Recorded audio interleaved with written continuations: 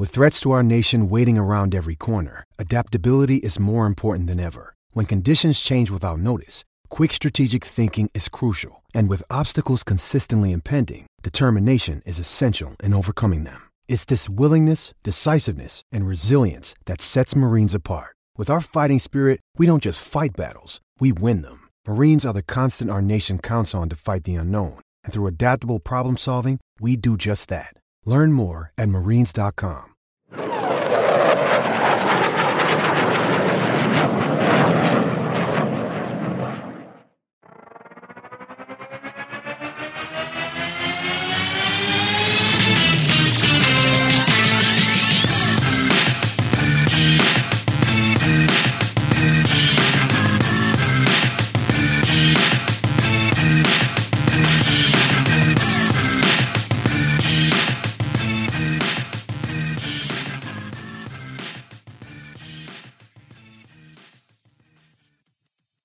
Welcome, everybody, to the Oklahoma Drill Podcast. This week is going to be our defensive lineman position preview episode. I know it's going to be a lot of fun. I'm your host, Andrew. We have your co-host, Matt, and Vitor here as well.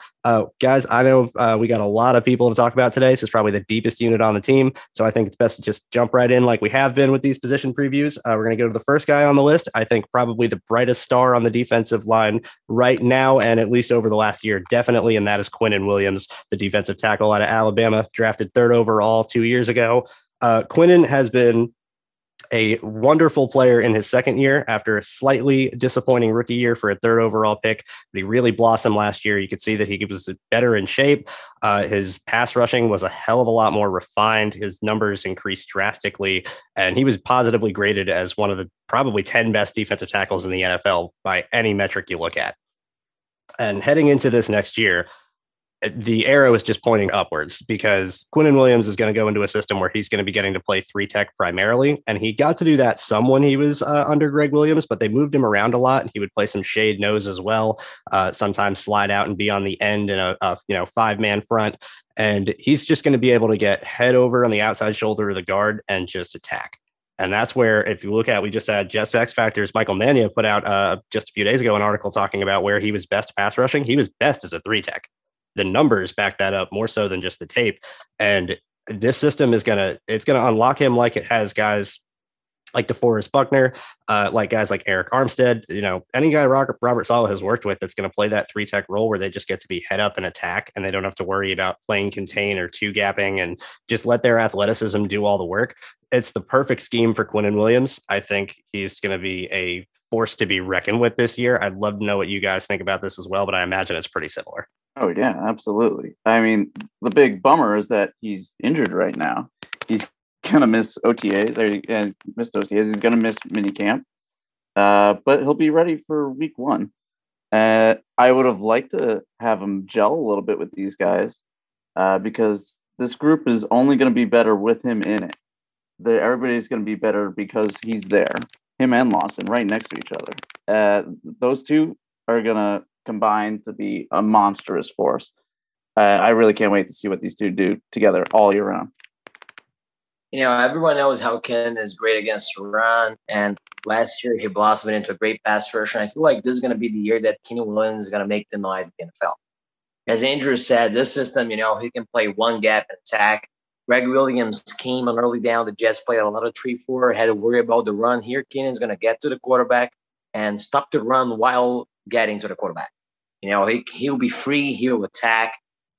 Everybody watched Fly 2021, and Jeff Ulbrich, he said, I wouldn't run Kennen's way if I were other teams, because if other teams run Kennen's way, he would have already penetrated into the backfield, because that's going to be all about it for Quinnen Williams this season.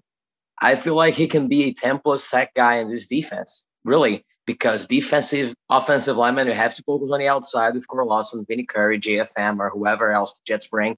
And I feel like Quinnen's going to get favorable matchups on the inside, a lot of one-on-one with guards. I think Andrew feels the same way, right? Oh, yeah. No, I'm completely in agreement with you guys. Like I said at the beginning, he's just going to get more opportunities to do what he's best at, and that's attack up field. When he was at Alabama, and the thing that made him the third overall pick at Alabama is that they would play him mainly at nose tackle, but he would slide into 3-tech every now and again. And when he did, he was borderline unblockable.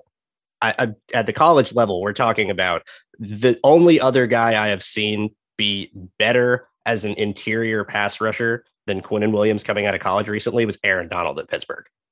That is the type of prospect he was as a 3-tech pass rusher. Now he's going to get to do it full time.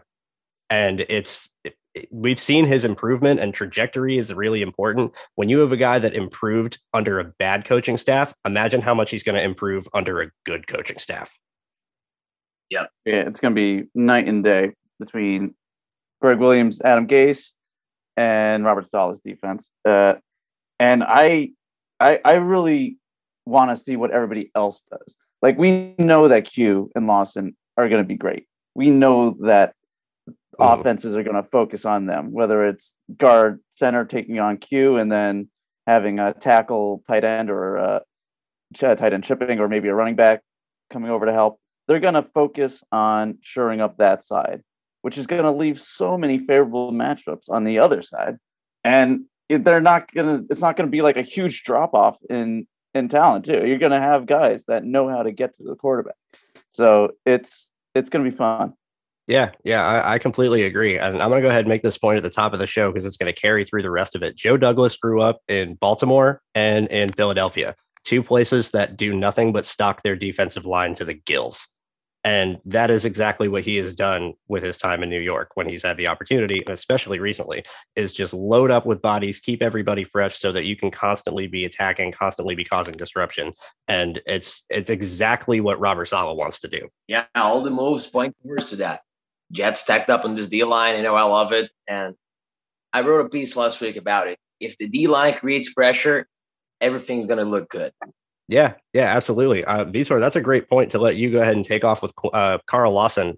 Talk about creating pressure. The sack numbers for him haven't necessarily been there, but the pressure numbers certainly have. And I think the sack numbers are going to follow real soon. Yeah, Carl Lawson, man, what a great signing. It's also great to hear the Jets staff talking about how they are not looking for the obvious stat sheet, right? Obert said that too. We entered free agency. We had Trey Hendrickson, I think, had 10 plus sacks, 12 sacks. 13. And Carl Lawson, who didn't 13 sacks. And Lawson, who didn't have more than 6 sacks. I think it was 4.5, 5 sacks last year. 4.5. Yeah. And the Jets were pretty sure what they're going to do. They're going to sign Lawson no matter what. They're going to go after Lawson because they saw that he had a pass rush win rate a lot bigger, he won a lot more than Trey Hendrickson. Yeah, he was more consistent. Yeah, you just need to watch Lawson State. He was beating tackles 1-on-1 every time he had a chance. There were a lot of times where Lawson was double teamed, where he couldn't jump his shoes a beat, like he will be able to here in the system, as Obrich also said. So Lawson is coming. I feel like it's the perfect opportunity for a career jump for Lawson. He was playing on a team that didn't give him the freedom the Jets will. He's playing out in a much, much more talented D-line where he will face better matchups. And he has all the talent in the world. It's like he just needs that half second to take the sacks. And Obrich said that too. With our interior D-linemen, quarterbacks won't be able to step up like they did against Cincinnati last season. Right. And when quarterbacks don't step up to the inside of the pocket, edge rushers will eat. And Lawson's a guy that's constantly in the backfield. And it's another guy that you have to expect him plus sacks, right? If the Jets are able to get the other teams in 35 plus yards or situations, you're going to see a lot of just straight pass rush snaps from Lawson per game.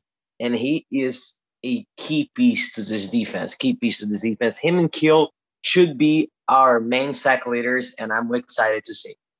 Lawson's a beast. It's what he offers is something that we haven't had in so long. And it's so refreshing to finally have a GM that understands exactly what we need and goes out and gets it. And Lawson is by far the best edge rusher we've had in a very long time. And like we just said with Q, you have him next to him, you're going to have him next to Q. So you're going to have to really choose your battles on offense, who you're going to try to take away. Because as soon as you do, there's going to be somebody else there. Yeah, absolutely. I just went and I looked this up real quick because Vitor, you made me think about it with what you were just talking about with Ulbrich on Flight 2021 when he was talking about not being able to step up in the pocket. So I just went back real quick and I looked up Carl Lawson's career sack numbers, and his actual best season statistically was his rookie year in 2017, where he had 8.5 sacks. You know who he had next to him that had 9 sacks that year? Geno Atkins. Yep, exactly. And it's proof that when you have pressure from the interior and you have a guy that forces quarterbacks to have to stand where they are and not be able to step up and either have to escape behind or side to side, edge rushers get the ability to finish those sacks more often. It's when you get guys like Carl Lawson who stack up a lot of pressures but don't necessarily get the sack numbers when they don't have the interior guy to clean it up. And especially in this defense, when everything works right, again, we're gonna see different things. This is not just going to be a static, 4-3 cover 3 press bail every play scheme, but a lot of it and a lot of what they want to do is that, and that's going to be the goal for a majority of their snaps. They're not going to be doing much more than rushing 4. And when you aren't rushing 4, you have to have guys that can generate pressure and sometimes draw 2 blockers at once. Quinnen Williams needing a guard and maybe the center is really, really important to keep Carl Lawson free one-on-one with the tackle. Or if you have to slide people out because Carl Lawson's beating the hell out of your tackle, that's going to give Quinnen a one-on-one on the inside with the guard. Or if you double team, then you have 2 single matchups or 2-on-1 the other way. You're kind of in a damned if you do, damned if you don't situation. And it's why you need one of each of these guys. And it's really important for Quinnen and Carl Lawson to hit their strides and do it early and often, because it will set up everything else for the rest of the team and the rest of this defense. And that was his rookie year too. Yeah. That him and Atkins were together. So I definitely didn't expect him to be that seasoned, to be that, well-rounded as a pass rusher his first year. So he's only gotten better. So if you have a Geno Atkins type right next to him, yeah, I'm expecting big things, to say the least. Yeah. They have the guys that can be their stars. And I think in the modern NFL, more so than maybe years prior, it's really important that you have your star edge pass rusher, but you need your star interior guy too. I mean, everything else is going to revolve around that. And it's why we let off the show with Quinnen, and it's why we had Carl Lawson second, because those are the 2 most important guys. All right, well, that's going to lead us to the next guy on the list. That is going to be Vinny Curry. Matt, you got him, so go ahead, take it away. All right. Well, I've been a Marshall fan going back to when I could record over my sister's recital VHSs with Pennington and Moss games. And then flash forward to 2010, I started to really get into a dominant edge defender. Exploded onto the scene, and that was Vinny Curry. In his junior year, he nearly had 100 tackles and 12 sacks. His senior year was almost as dominant. I may have been a homer, but I was smitten with the guy right away. I very much wanted Curry over Stephen Hill, and we know how that went. It was the way he played that really jumped out at me. On every play, you knew you were getting 100% effort from Curry. He had a great get off and power to boot. He bulked up quite a bit since college. He's no longer playing at 241. He's right around 279. But he still has that explosion. He isn't just an effort guy, though. He has a good variety of pass rushing moves to get home, especially like his speed to power ability. He mixes this in with a great dip and rip. And even at 279, tackles need to respect his speed, because if you anchor down expecting that bull, he will rip and dip and go right around you. He isn't afraid to mix it up with violent hands on inside counters either. He was billed as a great run defender coming out, but in the NFL, he sort of cemented himself as a rotational pass rush specialist. And that's sort of where I see him staying, even with the Jets.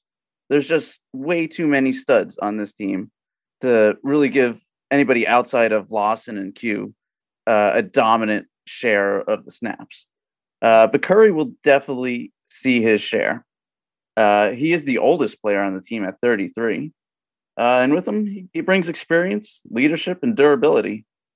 He'll contend with guys like Franklin Myers and upstarts like Huff and Blair. But in the end, he's got the experience.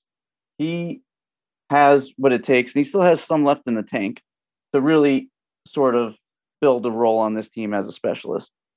I see on third downs him sort of just staying outside while maybe JFM gets kicked inside, and he'll take advantage of everybody else, focusing on everybody else with guys like we said with Lawson and Q. You're going to have very favorable matchups for a guy like Curry on the outside, and he will take full advantage of this. What do you guys think? Yeah, I also love Curry. Curry is a guy that he's proven around in this league, right? He can be a true good pass rusher, especially when utilized correctly. The thing with Curry is I read that he was getting some base start looks in minicamp, like 4-3 base. The Jets go Curry and Lawson on the edges. And I love to hear for a guy like Andrew, who I know he's been thinking a lot about who's going to be the 4 stars at this D lineman. Do you think Vinny Curry has what it takes to be the Jets' second edge defender, starter player in base defense? I have my questions about it. I don't know how the Jets will approach it, if they will play with JFM or Curry in base. But, I've never seen Vinny Curry being a 3-down football player before. I don't know if it's going to happen now. I think he will be your starter as your base end. I don't think he's going to be your starter when it's passing downs.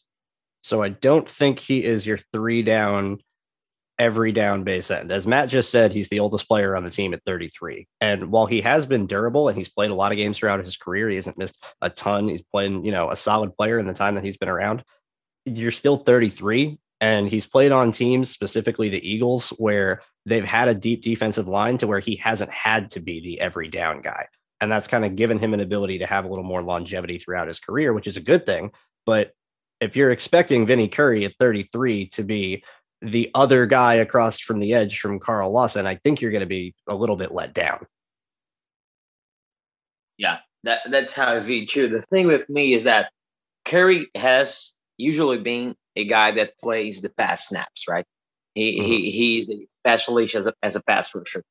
And in the Jets team, he would have to share this responsibility maybe with JFM. I don't know. Maybe the Jets still haven't found out who is going to be this strong end, or they won't even play with a strong end. They will let Curry, who's the older guy, he can play obviously the strong base end, get the early share of snaps while they kept JFM fresh for later in the game, maybe even Bryce Huff. But the thing is, bringing in Vinny Curry is all about what we were all saying before. Everything starts up front. Everything starts with this D-line. If they can create pressure with the front 4. And, the best type of D-linemen are fresh D-linemen who are ready to eat and hunt on every down. Agreed. See, here's the thing. Oh, go ahead, Matt. My bad. See, he was a full-time starter for 1 year in 2017, I believe. And that was by far his best year. He had close to 62 pressures. And like we were talking with Lawson, sacks aren't everything. He only had 3 sacks, I believe. But his pressure rate was very good. The only issue is that he misses a good amount of tackles. And so you can't really be reliant on rundowns if you're going to be missing tackles a lot. The thing is JFM much better? See, that is the question. And I don't want to get too ahead of ourselves because I want to stay on this point with Vinny Curry, but we are going to get into the point where I personally think JFM is our other defensive tackle more than he's our defensive end. And so that in turn kind of leads me to think that the Jets are going to run a little more wide 9 maybe than people are expecting. And they're kind of just going to keep everyone spread out, let their linebackers fill the holes in between and give their defensive ends more room on the edges. Maybe, you want to have speed at the sideline. They're going to have that as well. But I think they're just going to try and rather than being really tight, they're going to be spread out a little bit more. And I think that can maybe help Vinny Curry in run defense because his job is just going to be to get outside shoulder and contain, which is not that different from pass rushing coming off from a wide 9. So if he can just keep contained to the edge and force things back inside, he doesn't have to be the one making the tackle. I can see maybe making that argument. I do agree with what you guys are saying, though, and that I'm not sure they have the entire rotation or the lineup and everything set out in stone. And it might vary team to team, matchup to matchup, situation might have a lot to do with it, I'm sure, but I'm not sure they know either. And it's going to be hard to predict. The good thing is I think they do have bodies that will be capable when called upon. Absolutely. Yep. Real quick, I don't want to lose this, any Matt. number of things. Yep, go for it. Sorry, you mentioned he had almost 100 tackles as a junior in college as a defensive end. Yeah, pretty crazy, right? Yeah. Like I didn't want to lose that. I've been thinking about that the entire time since you started off. He almost had 100 tackles as a defensive end. That's insane. That is absolutely insane. Which I'll finish with this off that transition. You can't be that bad of a run defender to have 100 tackles as a defensive end at some point. He was billed as a great run defender coming out. I mean, he was only 241, so he wasn't like the most stout guy out there, but he has good change of direction. He has good instincts. He has good tackling form. In the NFL, he just sort of built a niche for himself as a pass rusher. So, and that's sort of what has stuck most. I think he's definitely capable of playing rundowns. But does he have enough in the tank to be a 3-down guy? I don't think so. I think he has enough in the tank to definitely be a dominant pass rusher in a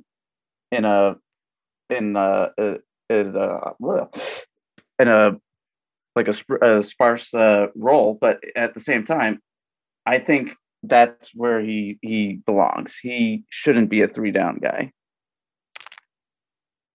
Yeah, I think we're in agreement there. That'll take us to the next guy that I may or may not be a 3-down guy. I think might depend situationally, and that's going to be John Franklin Myers. It's going to be an interesting part because we differ. Matt and I are actually going to have a little back and forth here because we feel kind of a little bit opposite on where we think his best fit and role might be or where he is going to end up playing. And I'm in the camp personally that the Jets are going to do something very similar to what Robert Saleh just did in San Francisco. And that's basically run 2 3-techs and not have a true nose. And your 3 technique defensive tackles are going to be Quinnen Williams and John Franklin Myers attacking inside, just like Eric Armstead and DeForest Buckner used to, where they didn't worry as much about having that guy that's kind of your pivot nose that's even when they're penetrating as a 1-gap player in a 4-3, the nose is still kind of 2-gapping, trying to just hold the line and be head up over the center or shaded off the center.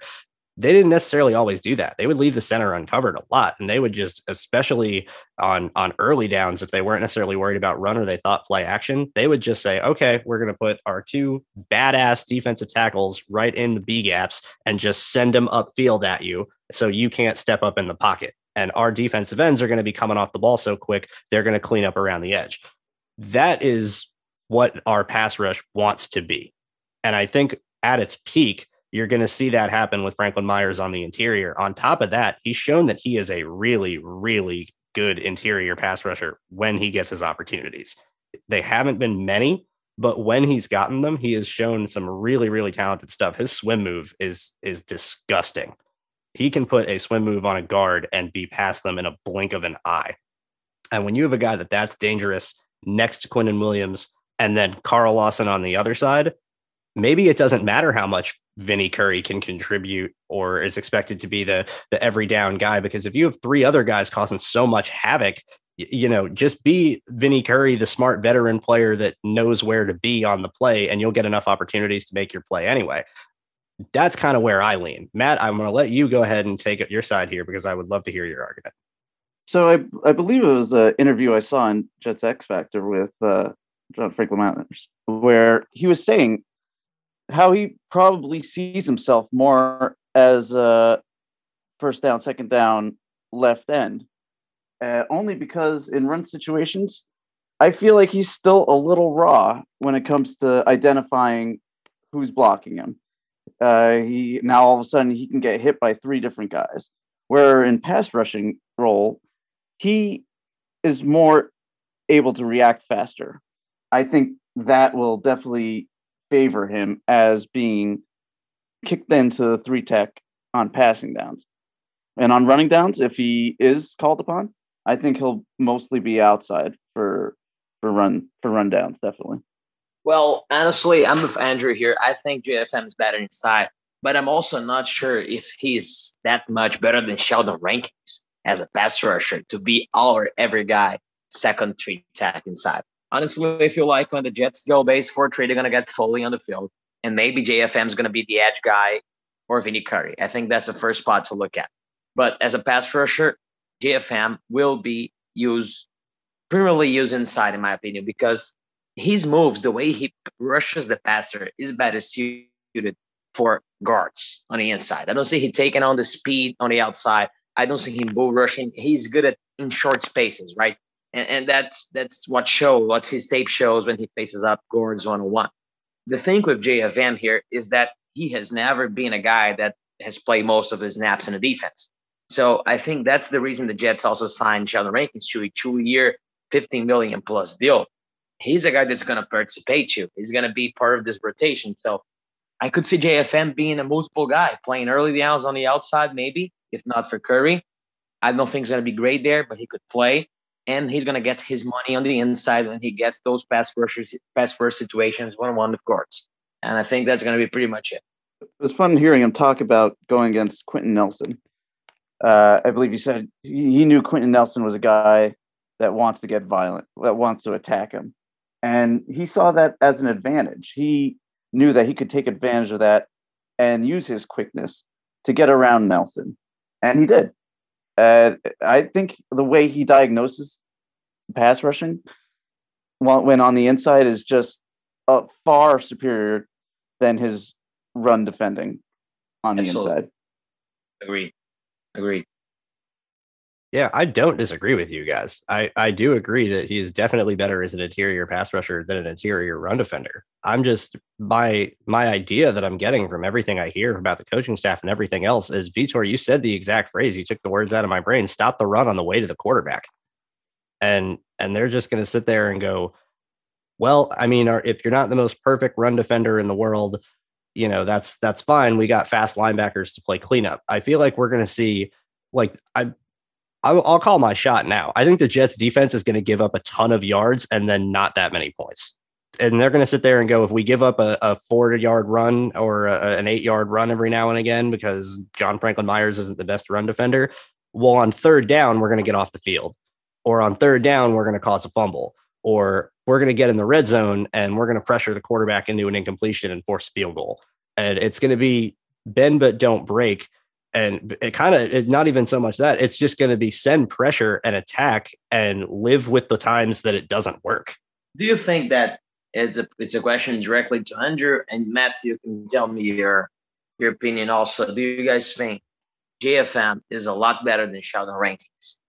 Like, unquestioned starter in front of Rankins as an inside pass rusher next to Kill. As a pass rusher? Yeah. I think he has a higher upside. Yes, definitely. That was going to be my answer as well. His potential is better. The upside is huge. But if we're just talking about pass rusher. Now, if we're talking about first and second down, I don't think his upside is higher than Foley. Yeah. Honestly, I think him and Sheldon Rankins are going to be in a fun battle in camp of who is going to be the go-to guy next to Kenan on pass situations for three tags, as Andrew said. Who's going to be the one that's the number is going to be called upon to get things going alongside Kill? Because, guys, I really like Sheldon Rankins too. I love JFM. But I also really like Sheldon Rankins. I think if his health is going to be hard to get him off the field. Yeah, I agree. And quite honestly, Sheldon Rankins kind of just helps me make my point. He's another guy that's better as a 3-tech. And they've just stockpiled these dudes. And if that doesn't tell you everything, I mean, they have one true nose tackle on the team, and it's Foley Fatukasi. Everybody else is at worst a shade nose with potential 3-tech upside. Jonathan Marshall, for everything that he was drafted for his explosion and his athletic talent and potentially, if everything hits, as an interior pass rusher because of his explosion at his size and his strength and his ability to move that quickly and be that fluid at his size. He has no idea what he's doing. He has absolutely no idea where the ball is, practically regardless of the play. But that athleticism is why they drafted him. They signed Sheldon Rankins. They keep JFM. They say Quinnen's our 3-tech, and that's all he's going to do is be our 3-tech. Everything is telling me that they just want penetrators inside, and they don't care about anything else. And I would love to be quite honest, it's not necessarily what I think I would do if I was running, the show of everything. I think I would want to have some guys that can be in there and be the solid run defender on early downs to set up those third and longs so you can get your pass rush opportunities and win the right to rush the passer, as the old saying is. You earn the right to rush the passer by stopping the run. But everything they're doing makes me think the opposite, and that it's just going to be, again, with Sheldon Rankins, it's going to be waves. They're going to have their first line and they're going to have their second line, and people might mix in and interchange, but it's going to be, this is our line, and then we're going to play 2-3 drives, and then this is our other line, and then you're going to play another 2-3 drives and rotate. And it's just, I'm waiting to see otherwise, to be quite honest. Yeah, it's going to be a fun battle between Rankins and JFM. In the end, I think Jonathan Franklin Myers is definitely going to beat Rankins out, but just having a guy like Rankins in the shadows just speaks to the depth that this unit has. Absolutely. Yeah. Absolutely. Speaking of depth and speaking of the only true nose tackle, that's going to lead us to Foley Fatukasi. Vitor, take it away on Foley, the lone nose of the team. Well, Foley, I'm a big fan of Foley. He's a great run stopper. The Jets, they're coming from a long line of good run defenders, right? It was Nax, and after Nax, another good nose and Steve McClendon, and now Foley Fatukasi. And that's good. The Jets play a lot of 3-4. They needed that true nose. And right now in the 4-3 scheme, as Andrew said, maybe Foley is the forgotten guy. But honestly, in early downs, when you go 4-3 base, maybe a team that starts the game in 12 or 21 personnel, I cannot see them taking Foley off the field. I cannot see them taking Foley off the field on short yardage situations. He's going to be a true ranker guy. And Foley, he's a talented run stopper. He's not flashy. He's not sexy or exciting as Keenan Williams, Carl Lawson, and all the other guys on the inside, like Rankins and JFM.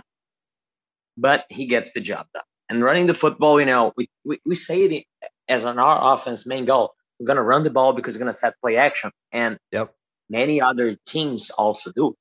So the Jets have to, in some sort of way, try to stop the run. And that's why I feel like I don't think Foley's going to play more than 50% of the snaps in this season's games, but he's going to still be a guy that contributes, right? And Foley also has some underrated pass rush ability. He's so strong, he can penetrate sometimes. And, maybe Foley is a guy that under this staff gets developed more as a good pass rusher also. He's a good run stopper. We all know that. But maybe this is staff, as Andrew said, and he's completely right about it. The Jets don't have a true backup to Foley right now. If Foley goes down, they have to play Keenan or Nathan Shepard as the one-tack nose. So this shows what the Jets want to do. He's completely right about it. Maybe they're going to also train Foley to be a guy that can play more true-eye, true-tack, and he becomes a more complete player under this staff. I mean, he's no stranger to playing outside of nose tackle. He had close to, I think, 184 snaps last year at 3-tech. So he's been known to move around, and he's shown to be successful wherever he goes, especially against the run. I think he does have some room to improve, but especially in terms of a pass rusher. But on early downs, I think it will be hard to take him off the field, especially with the amount of penetration he gets up the middle. You can constantly see him pushing centers back into quarterbacks, and that pressure up the middle is invaluable. I really love what he brings to the table.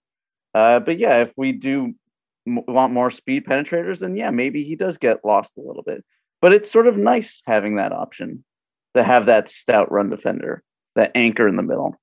And they're definitely not going to get rid of him. They're definitely keeping him.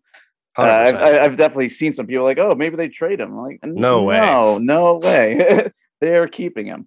And I agree with you. If you think that he's going to have like 50% of the snaps, I think that's accurate. Yeah. Listen, I want Foley to get more snaps than I think he's ultimately going to.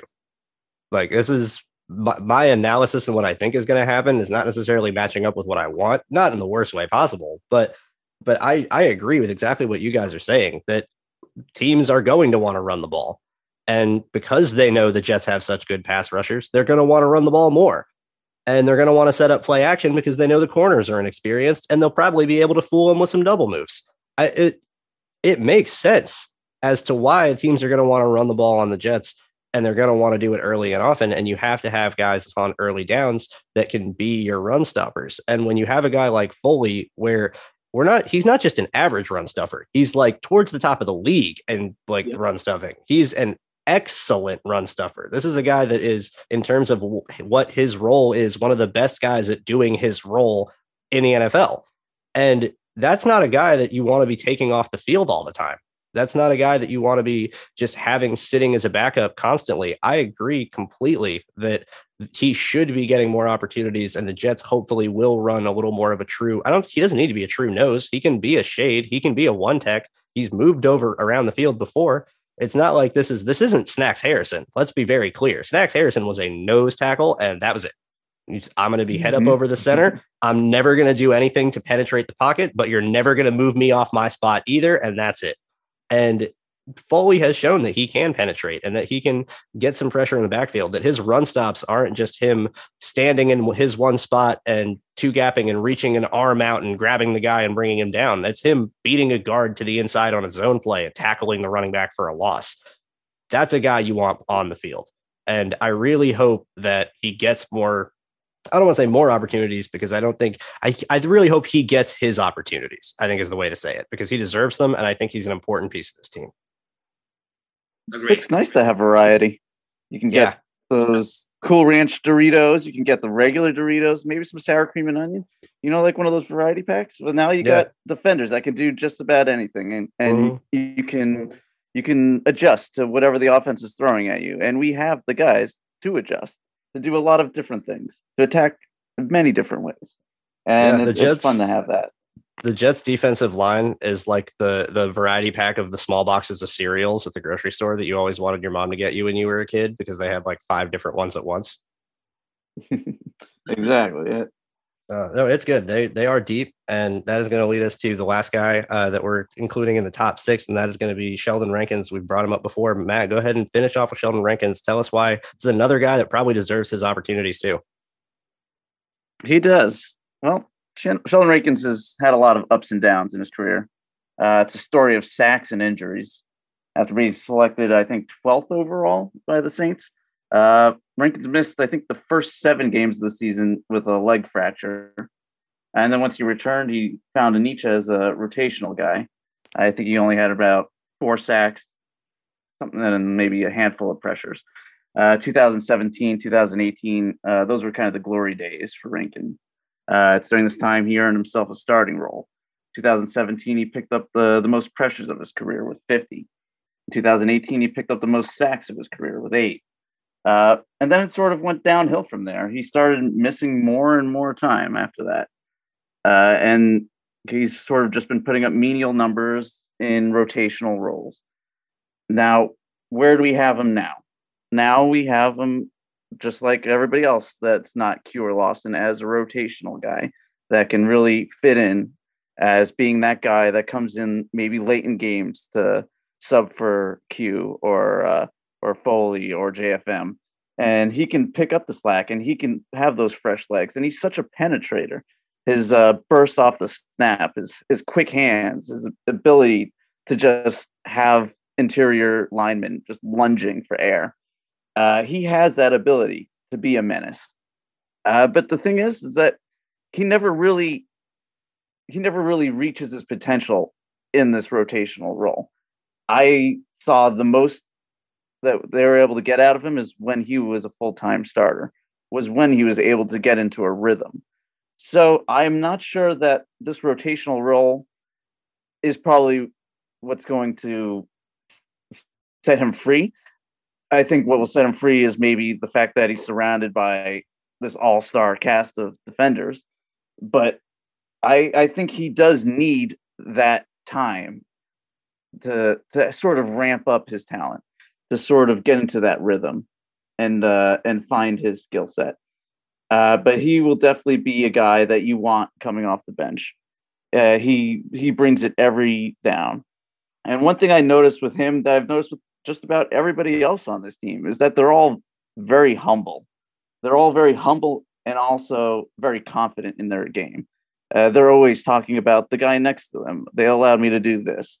I did this, but I needed him to do this, and he did. He talked all of them, Rankins on down to the next guy next to him. They're always talking about each other rather than themselves.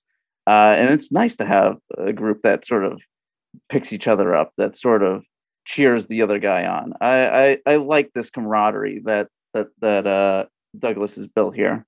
But what do you guys think of Rankins? Vitor, go ahead and lead it off. It sounded like you were quite the fan of Rankins, so I'll let you have the floor. Yeah, Rankins, I think the key for him to have success here in New York is staying healthy, right?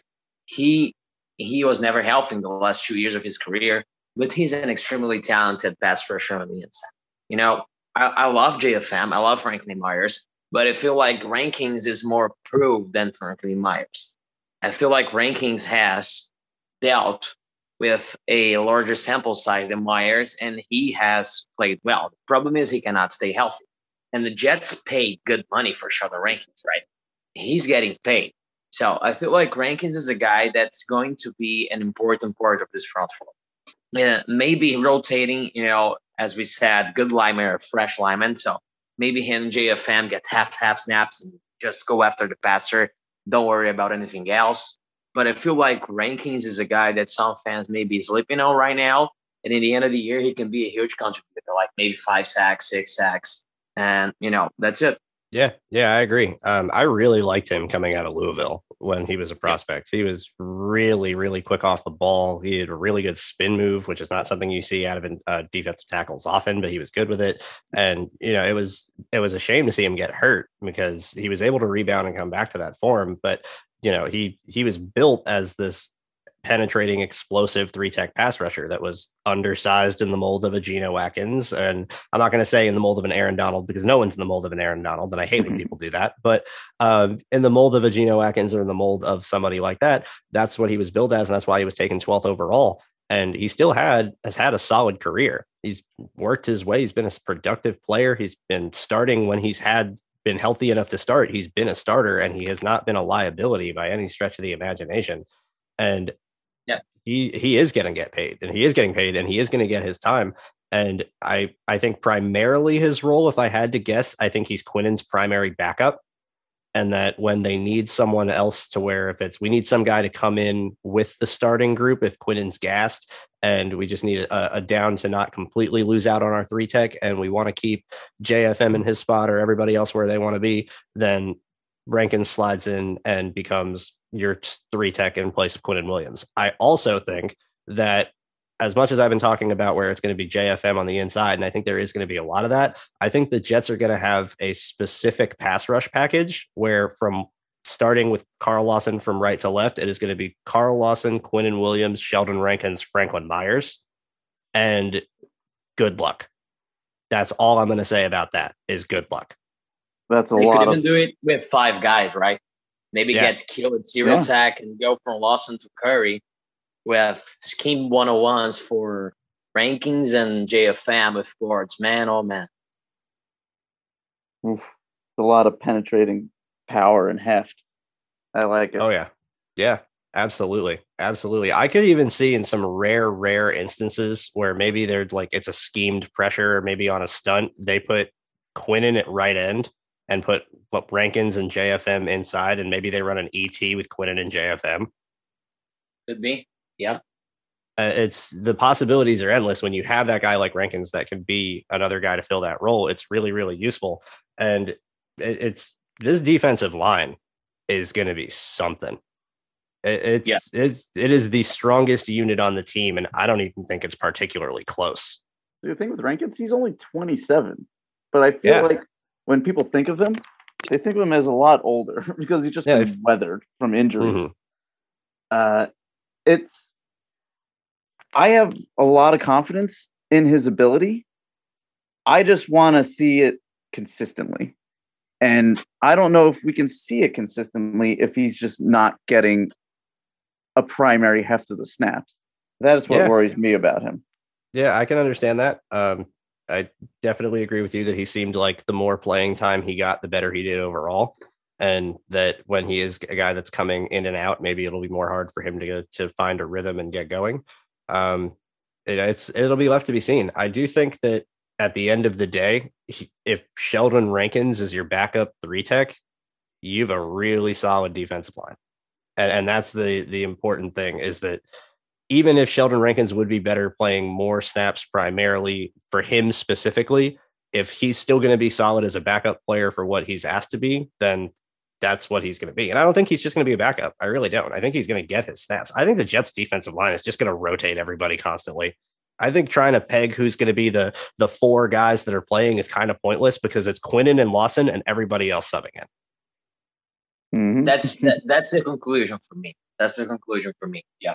Yeah, I agree. That'll lead us to the handful of backup extra guys. We'll go through these real quick, kind of rapid fire. Let's start with the edges. We'll just do them all as a group. We got Jabari Zuniga, who was the third round pick, actually, and Joe Douglas's first draft. Didn't really do much as a rookie, but was incredibly athletically talented. And we're hoping maybe in year 2 with some better coaching might have something, because they do need that other defensive end. Across from Carl Lawson, as much as we're hoping Vinny Curry can be that guy. He is 33. He won't be here forever. So they do need some other guy to be a threat off the edge. We'll see what Zuniga can do. We also have Bryce Huff, who was undrafted player from last year, who showed more than Zuniga did as an undrafted player. Smaller, quick off the ball, good speed around the edge.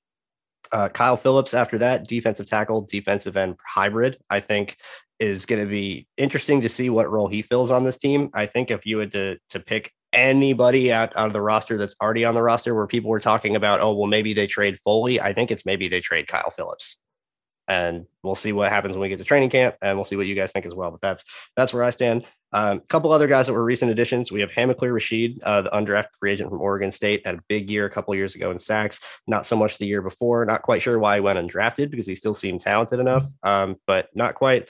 More than anything else going on. In his second year, see if he can rebound to form past that.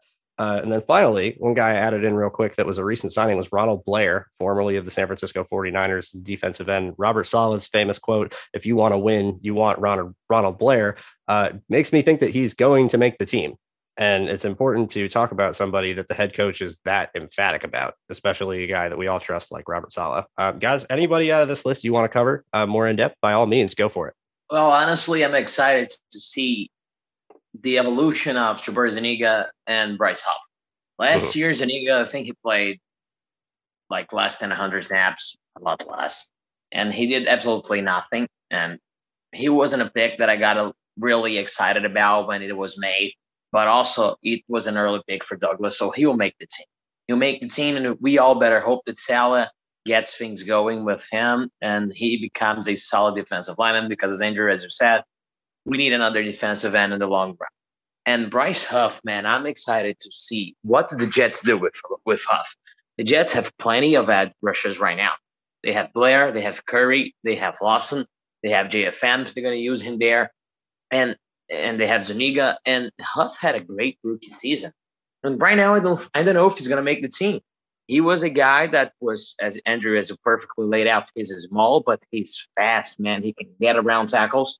He created good pressures, especially against Fitzpatrick and the Dolphins. And it's so hard to get pressure against Fitz because he gets rid of the ball so quickly. And Huff was a guy that lived in the backfield when he played there.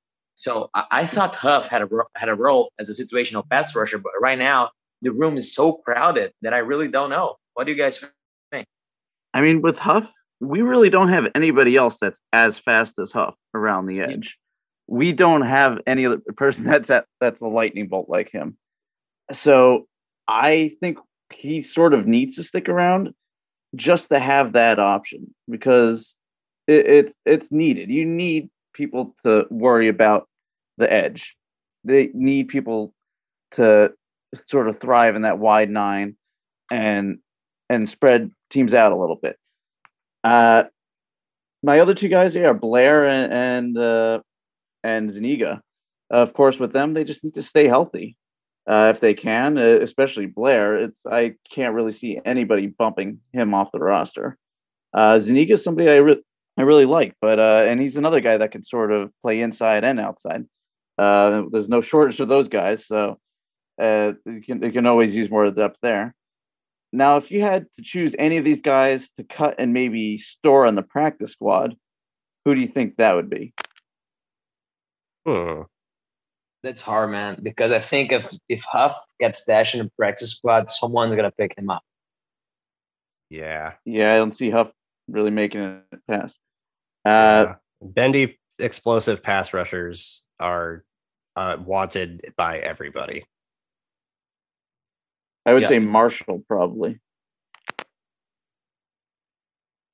Marshall has that that upside and a lot of growth, but I don't think he's going to be there by the end of camp. I don't think he's going to show all of that by the end of camp. So I think we could cut Marshall potentially and store him on the practice squad. I really, really like that, actually, because he does not know what he is doing at all. Like his awareness and his football IQ and his understanding of plays or where the ball is or any part of the mental aspect of the game is just not there for him. But good God, is he an athlete? And if that I hope that happens, because I really want to give this guy his time with this coaching staff to grow and learn, because I think when you have a talent like that you can get in the 7th round and you have coaches that are so talented at coaching players like this, you want to give them time. But I completely agree that I don't think it's worth keeping a roster spot for Jonathan Marshall, even though he was a 7th round pick, because he's not going to give you anything this year at all. In a lot of ways, he could even be a liability. And I think he could be I'm on board completely. That's a great idea. So now if we're saying we keep 10 edge and interior guys, who do you guys think are those 10 guys? The 6 we talked about, obviously. Mm-hmm, I think are definitely going to be there. And then I'm going to go Zuniga, Blair, Huff, and Nathan Shepard.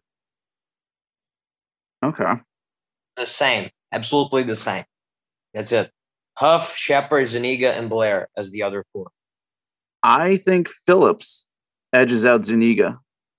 Really? I think either Blair. Talent-wise, I think Phillips is better than Zuniga.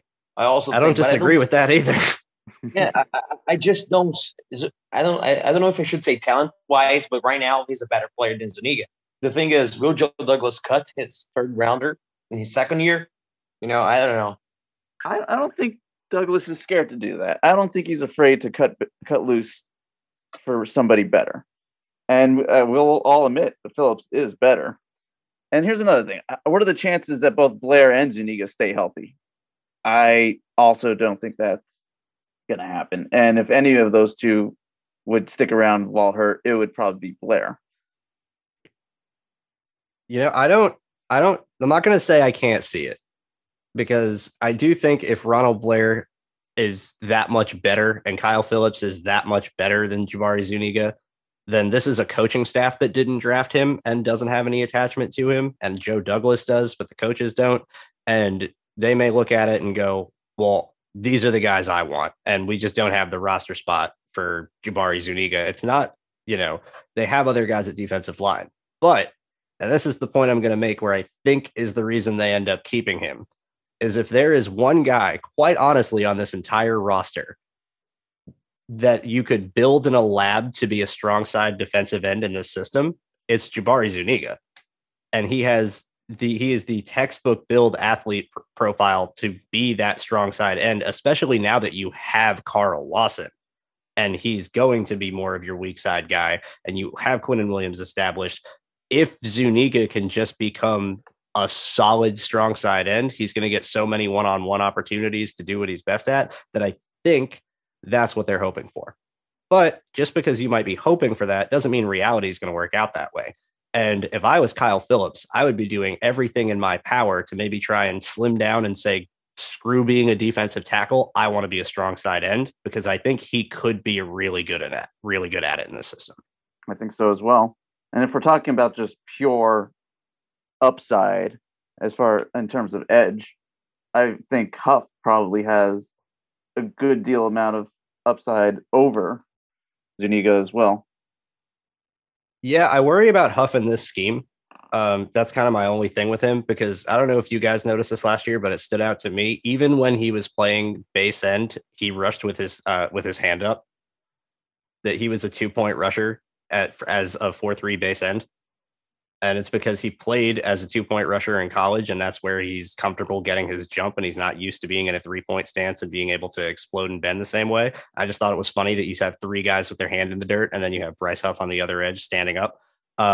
So that kind of makes me think that his best fit would be more as a 3-4 linebacker.